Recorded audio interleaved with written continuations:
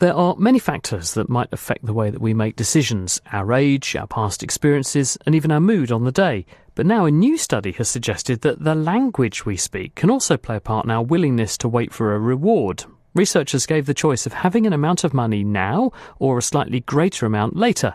But they put this choice to bilingual speakers once in each of the languages they spoke. So did the language in which the decision was put to those people affect their decision? Intriguingly, yes it did. And speaking to Will Tingle from Tel-Aviv, Tali Regev, and to kick us off, Tamar Critchley-Katz. When people are addressed in a language that does not force the speakers to distinguish between the present and the future, they're more willing to receive payments that are later in time. They need less money to accept that. And also they are more willing to delay gratification. And Tali, could you give us an example of a language that may be more or less prone to this kind of thing?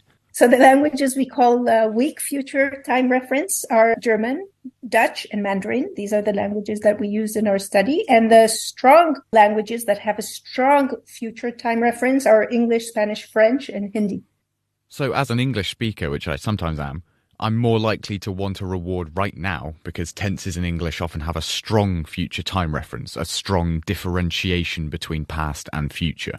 So English is an interesting case because in our study and in previous studies, we categorize English as a strong future time reference language, although English does not always require you to use different words, different verbs when you address the present and the future. In theory, you can say, I'm leaving today or I'm leaving next week. And this is acceptable, and people sometimes use it. So although English does not require or does not always require speakers to address the present and the future differently, it is categorized as a language that does force people to choose between the present and the future. So English is somewhere in between. We address it as more future time reference language than not. And this is how previous studies have addressed English before. The implications for English speakers would be that English speakers on average tend to prefer immediate gratification more than speakers of languages that do not distinguish between the present and the future. Also, English speakers are going to be a little more likely to discount future rewards compared to speakers of languages that don't distinguish between the present and the future.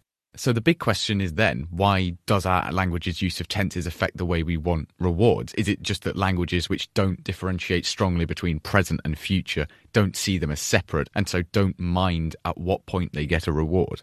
We think that the grammar of language, that the structure of language actually activates scripts about time. So when I'm forced to ask myself whether I want to use the present tense or the future tense in a language that requires me to do so, I'm going to be distinguishing between the present and the future constantly. And my distinctions are going to become precise.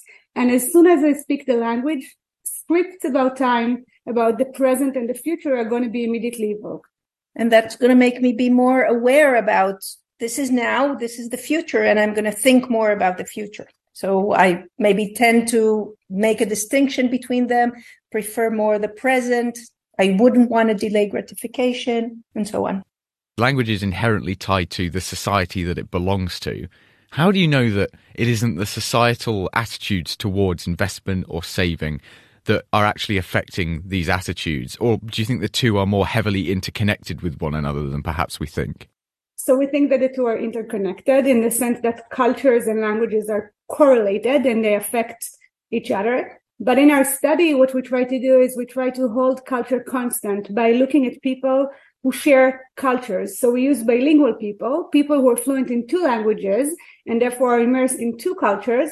But for some people, we activate one language and for others, we activate the others. And also because we have 12 different language pairs in our study, we use different languages and hopefully we use different cultures as well so that our findings are not about the cultures in which languages are immersed, but actually about the languages themselves. If you were to learn another language that was considered more weak or more strong in terms of your perception of time, do you think that would affect how you would begin to see delayed gratification? What we do find in our study is that the more proficient you are in a language, the stronger its effect. on how you behave. So if you are now to study a new language, you're probably not going to be very proficient in it, enough for it to influence the way you think about the world and the future. But for bilingual people, it does matter. If you address them in one language versus another, they're going to behave in a different way, which is the remarkable finding, I think, of the study. Tamar Critchley-Katz and Tali Regev there, and the paper describing that work has just come out in the journal PNAS. Ich mag im Grunde genommen kein Interview mehr geben, ich mag keinen Podcast mehr geben. Eine Ausnahme hat er dann aber doch noch gemacht. Andreas Müller, Deutschlands bekanntester Jugendrichter, hat uns bei Weiß recht lautstark erklärt, warum Kiffen legal sein sollte. Was nicht nur er, sondern auch Dealer, Polizisten und viele andere Menschen zur anstehenden Legalisierung sagen, könnt ihr bei uns hören. Jeden Donnerstag neu. Grasland. Wenn das Gras nach Deutschland kommt.